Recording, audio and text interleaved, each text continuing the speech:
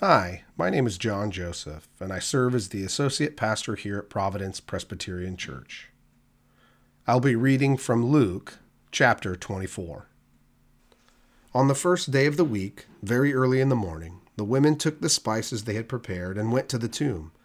They found the stone rolled away from the tomb, but when they entered, they did not find the body of the Lord Jesus.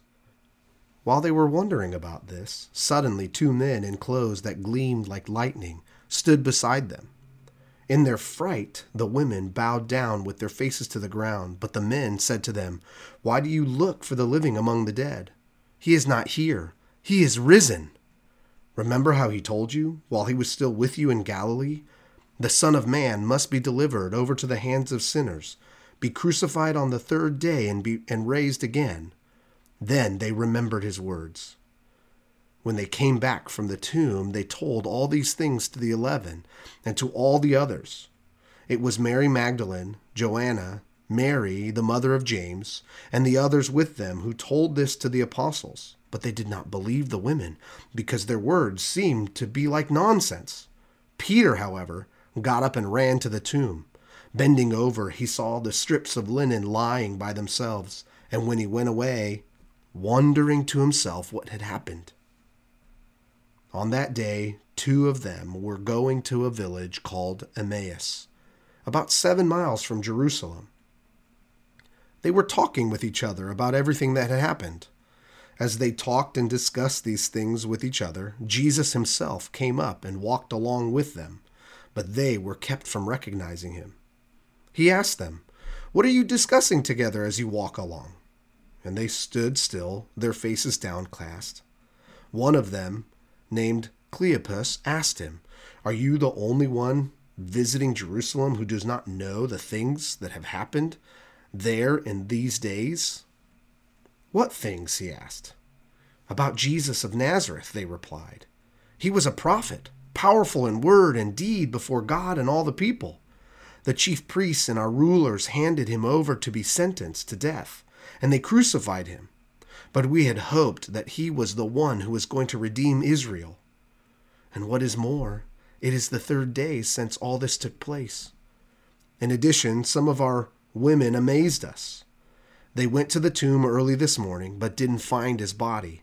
They came and told us that they had seen a vision of angels who said he was alive. Then some of our companions went to the tomb and found it just as the women had said, but they did not see Jesus." He said to them, "How foolish you are, and how slow to believe all the prophets have spoken. Did not the Messiah have to suffer these things and then enter his glory?" And beginning with Moses and all the prophets, he explained to them what was said in all the scriptures concerning himself. As they approached the village to which they were going, Jesus continued on as if he were going farther. But they urged him strongly, "Stay with us, for it is nearly evening, and the day is almost over." So he went to stay with them. When he was at the table with them, he took bread, gave thanks, broke it, and began to give it to them. Then their eyes were opened, and they recognized him, and he disappeared from their sight. They asked each other, "Were not our hearts burning within us while he talked with us on the road and opened the scriptures to us?" They got up and returned at once to Jerusalem. There they found the 11 and those with them assembled together and saying, "It is true, the Lord has risen and he has appeared to Simon." Then the two told what had happened on the way and how Jesus was recognized by them when he broke the bread. While they were still talking about this, Jesus himself stood among them and said to them, "Peace be with you." They were startled and frightened. Thinking they saw a ghost, he said to them, "Why are you troubled? And why do doubts rise in your minds? Look at my hands and look at my feet. It is I myself. Touch me and see. A ghost does not have flesh and bones, as you see I have." When he had said this, he showed them his hands and his feet. And while they still did not believe it because of the joy and amazement, he asked them, "Do you have anything here to eat?" They gave him a piece of broiled fish, and he took it and ate it in their presence. He said to them, "This is what I told you while I was still with you. Everything must be fulfilled that is written about me in the law of Moses, the prophets, and the Psalms." Then he opened their minds so they could understand the scriptures. He told them, "This is what is written. The Messiah will suffer and rise from the dead on the third day. And repentance for forgiveness of sins will be preached in his name to all nations, beginning at Jerusalem. You are my witnesses of these things. I'm going to send you what my Father has promised. But stay in the city until you have been clothed with power from on high." When he had led them out to the vicinity of Bethany, he lifted up his hands and blessed them. While he was blessing them, he left them and was taken up into heaven.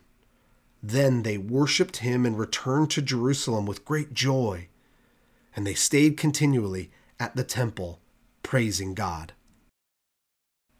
This completes the reading of chapter 24. Please use the following question to help guide your reading through the Gospel of Luke this month. Think with me. How does the story of Jesus' life, death, and resurrection give us hope for today? Thank you for joining in our daily December devotional. We hope that the reading of the Gospel according to Luke has been a blessing to you as you explore what it means to follow Christ. And we pray God's blessing upon you each and every day. And all God's people said, Amen. And that concludes our December daily devotional here at Providence Presbyterian Church.